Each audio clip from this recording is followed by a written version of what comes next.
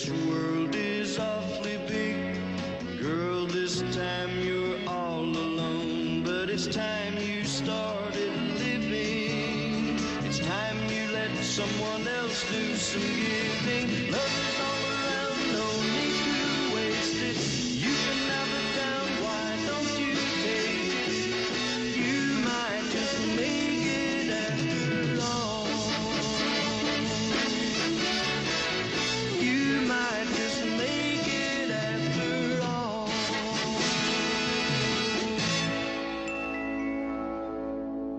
Welcome to After All, the cross-generational podcast dedicated to discovering and rediscovering the social, political, and personal impact of The Mary Tyler Moore Show. I'm one of your hosts, Ariel Fisher. And I'm Sylvia McCon. And welcome to the show, guys. We are here, and it's Christmas. Not yet, not while we're recording this, but it's raining outside. And it's raining outside. It's raining? Aw, it was nice out before. Well, it's raining now, but by the time you're listening to this, hopefully it will be a white winter wonderland, and you will be about ready to celebrate Christmas. It is December 19th, and we are looking at episode 14 of the Mary Tyler Moore Show on the Mary Tyler Moore podcast, called Christmas and the Hard Luck Kid 2. Mary is forced to work not only on Christmas Day, but Christmas Eve too. Sad. Very sad. Very sad. Very sad. And you feel bad for her, and I feel bad for her. And she's such a Christmas girl. Oh my goodness.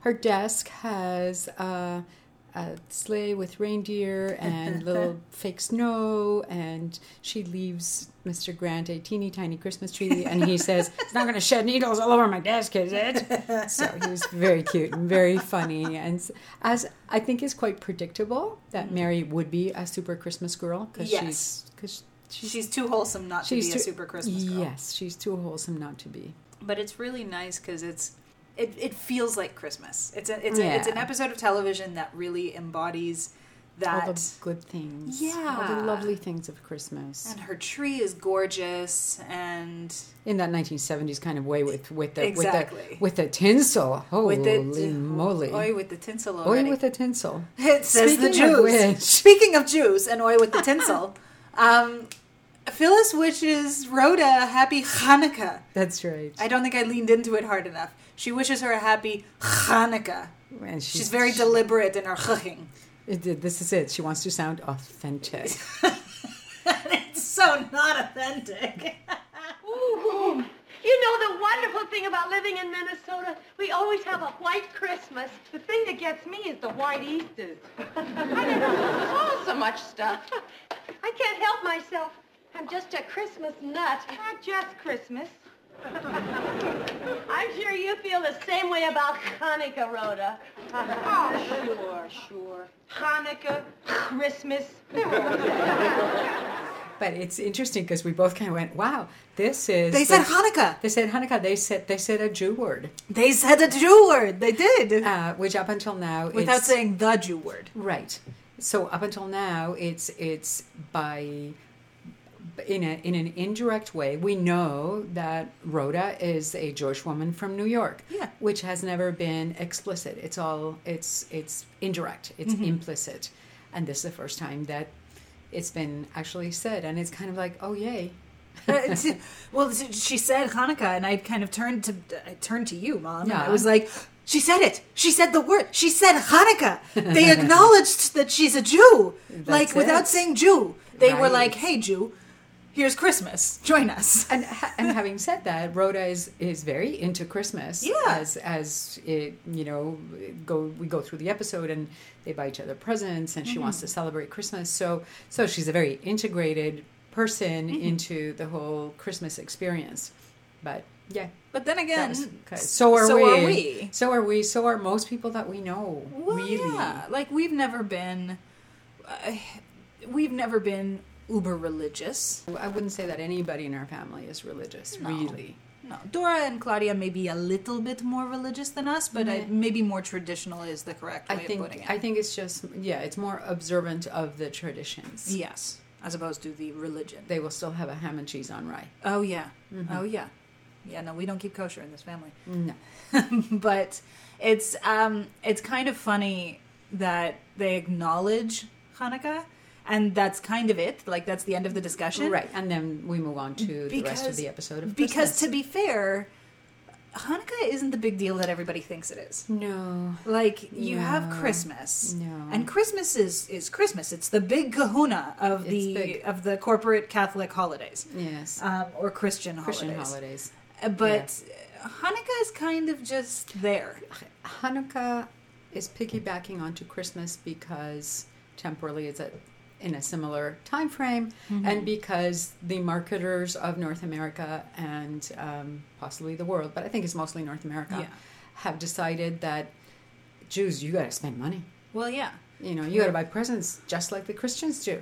Well, because you've got your 8 nights of gifts, but they're usually tiny, dinky gifts. They're usually reserved for the little kids in the family. It's not, and not for adults. No, and we still do that. We still do only the kids and pretty not much, the adults. yeah. I mean, every now and then you guys are like, "Hey, we throw some money at you. Hey, older kids, here's some stuff to help with all of that financial burden that exists." This is true.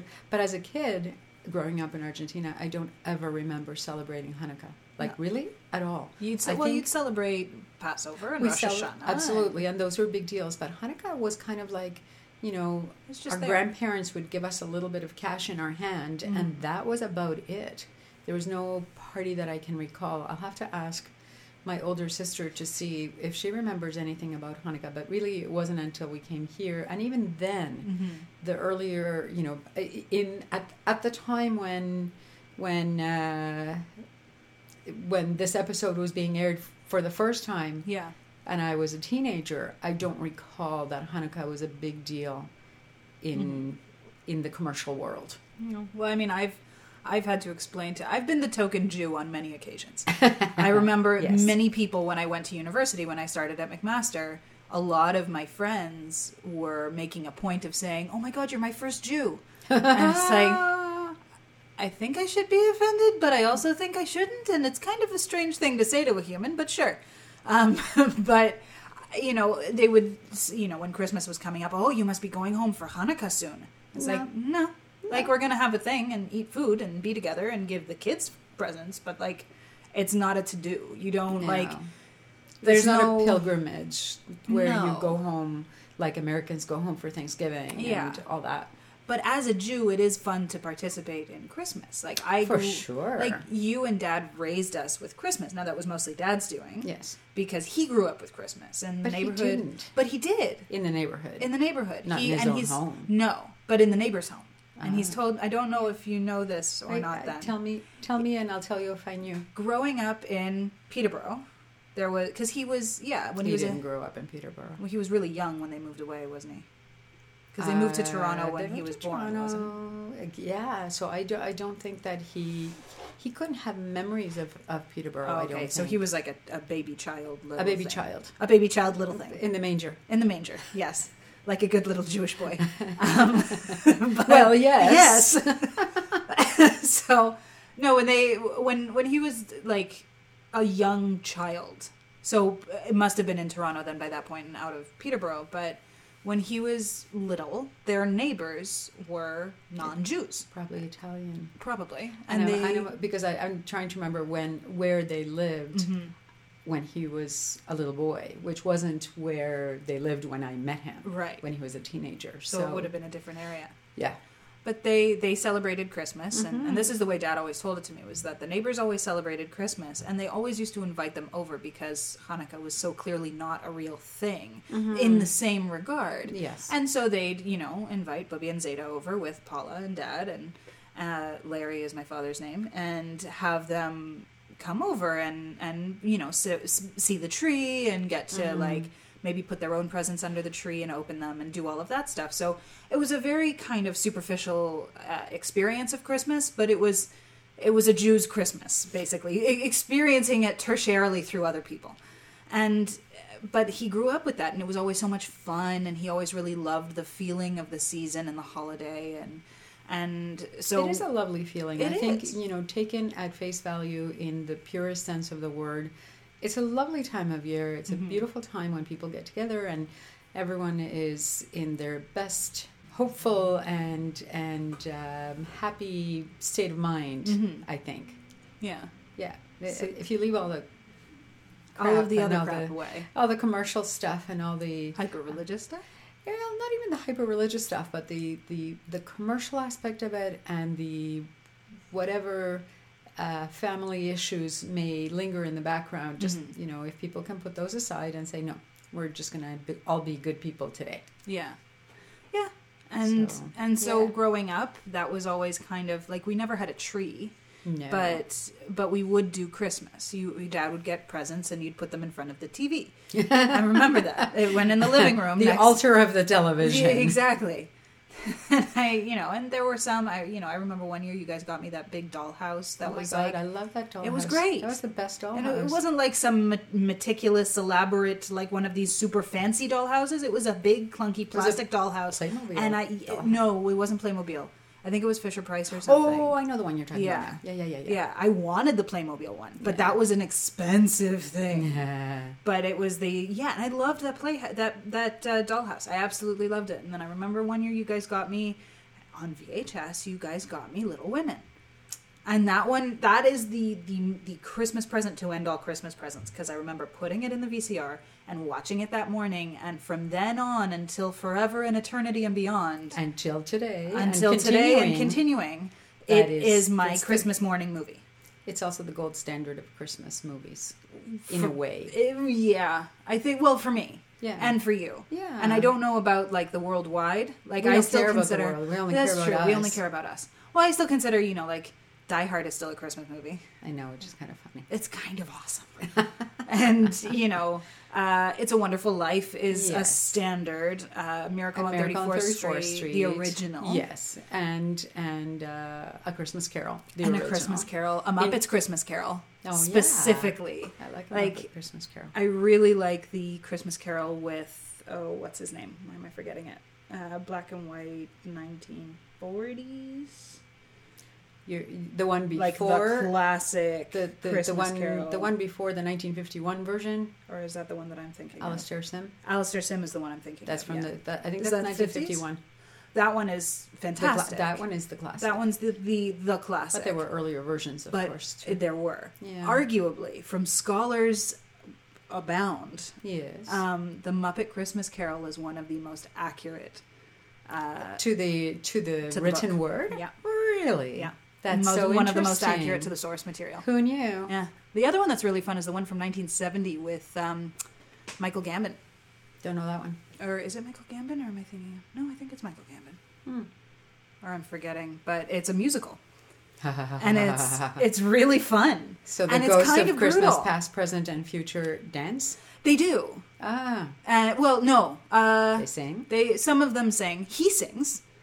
Albert Finney. That's it. Not Michael Gambon. Albert Finney. Well, Albert Finney is quite the actor. Quite the actor. Was. Yeah, and it's fantastic. I actually wrote about it and it's this is a perfect place to plug it. Oh. I am published in my first book. I contributed to a book called Yuletide Terror. Thank you. I bow. Called Yuletide Terror, published by a small Toronto publishing house called Spectacular Optical, who have done previous books such as Satanic Panic, for one example, which was an excellent book. And it's being released around this time of year. At time of recording, I don't have an official release date to be able to plug that, but I'll put some links and everything. And one of the movies that I wrote about in the book was this 1970 version of A Christmas Carol with Albert Finney.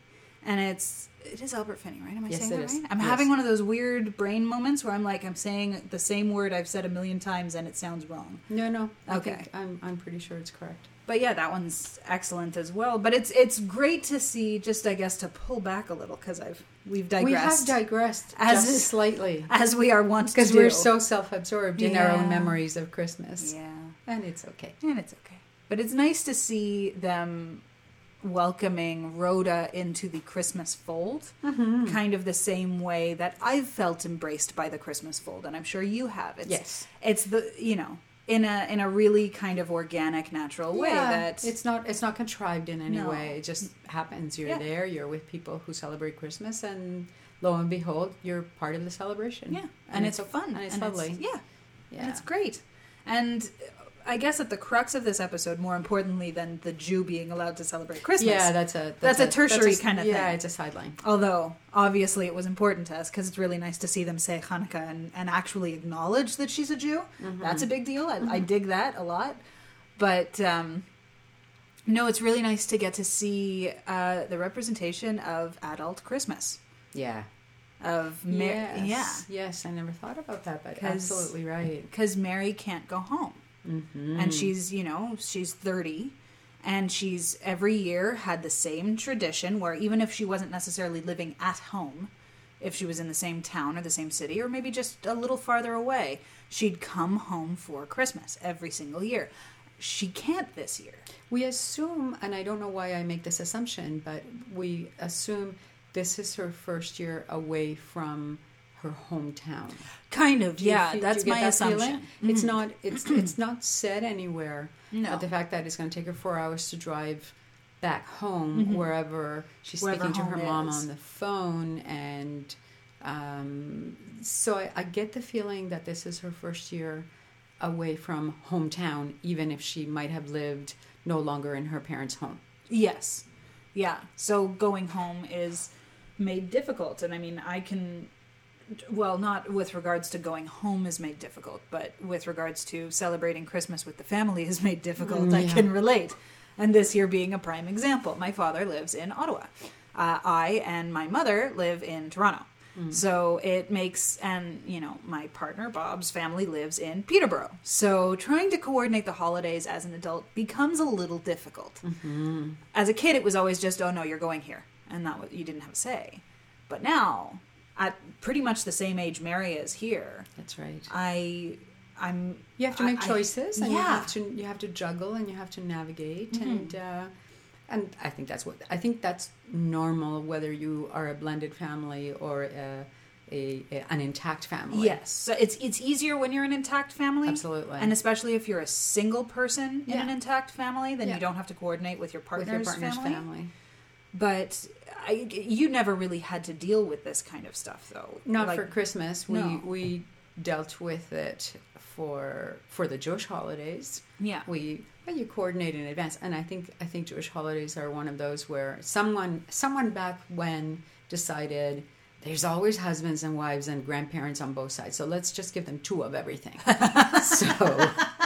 So there's multiple days. So there's multiple days. Hanukkah, there's 8.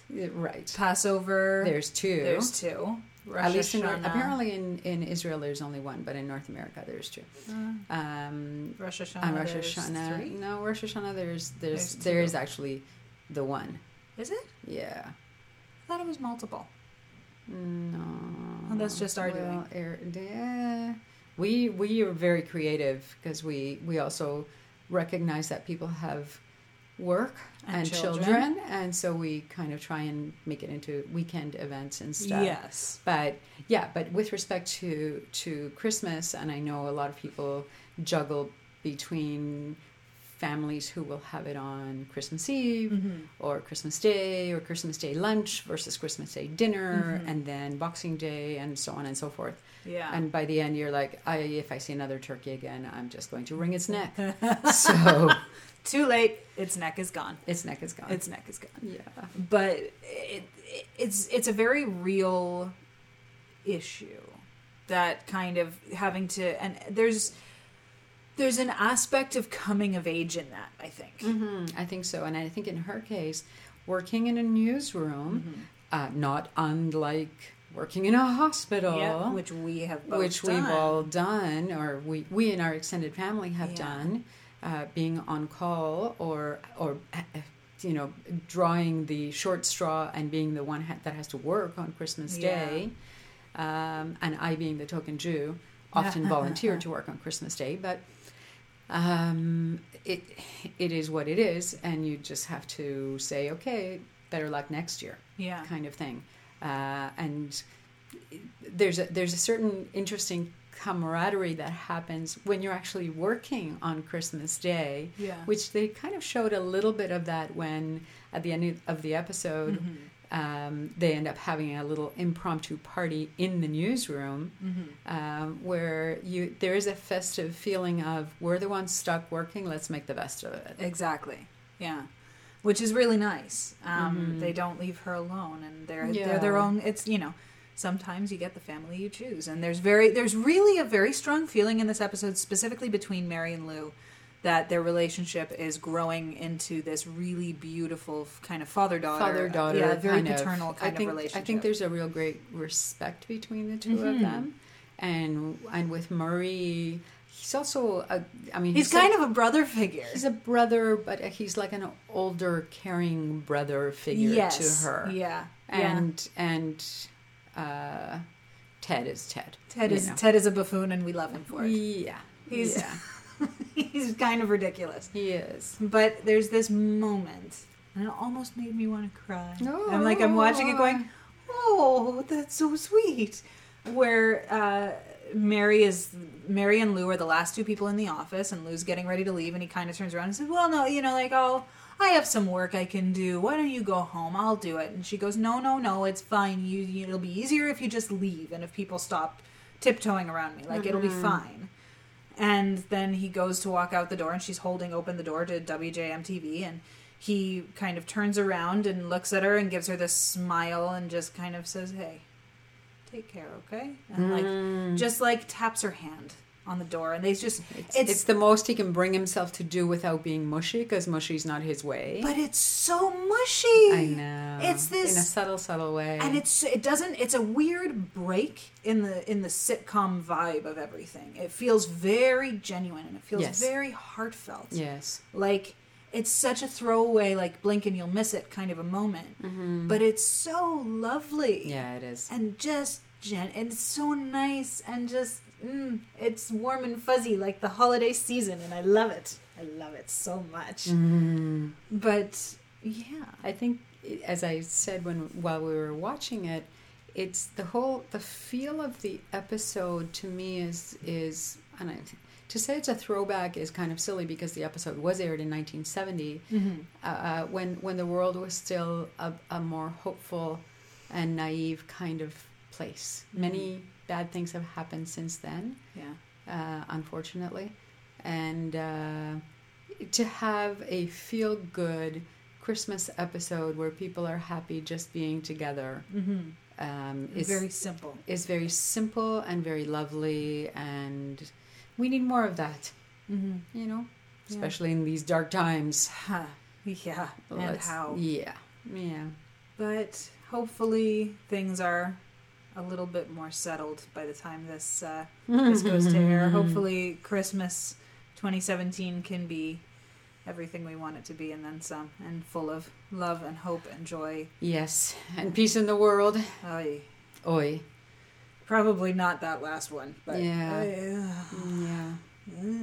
day you read the news, and it's kind of just like I want to crawl into a hole and never, ever, ever, ever, ever come out until the bombs drop. But on that nihilistic note, no, this was a really lovely episode, and a really nice way to celebrate the holidays. Now, we will be taking a bit of a break after this, so it is December 19th when this goes to air. Monday, December 25th, if I'm not mistaken, will be Christmas, of course, as is always on December 25th. We don't have the power to change that. So we will be taking a bit of a break, as was the case with the Mary Tyler Moore Show at the time. So we will be back on Tuesday, January 2nd with episode 15. So go spend some time with your family, enjoy your Christmas and New Year's, and come back on January 2nd with Howard's Girl. Mary's budding romance with Paul Arnell hits a roadblock. Paul's parents, who insist that Mary belongs with their favorite son, Howard. So we have yet to meet Paul Arnell, so I'm assuming we're going to come into the episode, meet this human, and there's some pre-existing relationship, like maybe we're just dropping into the middle of it. I'm very curious. I am too. So we will see how that goes. But we will be back in 2 weeks' time. And so check out the show on all of the social media. You can find us, as per usual, on Twitter, Facebook, and Instagram at After All Podcast. You can email us if you have any questions, comments, or concerns. You can get in touch with us at afterallpodcast@gmail.com. Check out my other show on Modern Superior, the Modern Superior Network. That is A Frame Apart with my partner in life and crime, Bob Barrow, where every episode we compare two films, whether that comparison is obvious or not. And, of course, find our show, After All, on all the major podcasting networks, but be sure to check us out on iTunes, where you can rate, review, and subscribe to the show. Share us with anyone and everyone at every chance you get. The more people tune in on iTunes and interact with the show on iTunes, the more visible we become. So, again, share us with everyone you know at all times. Don't stop. Just be annoying about it. It's okay. Give in to the annoyance of sharing, after all. And from our family to yours, have a Merry Christmas, one and all. To one and all, Happy Hanukkah and Happy Holidays, and whatever it is that you celebrate, have a good one, and Happy New Year, and we'll tune in next time.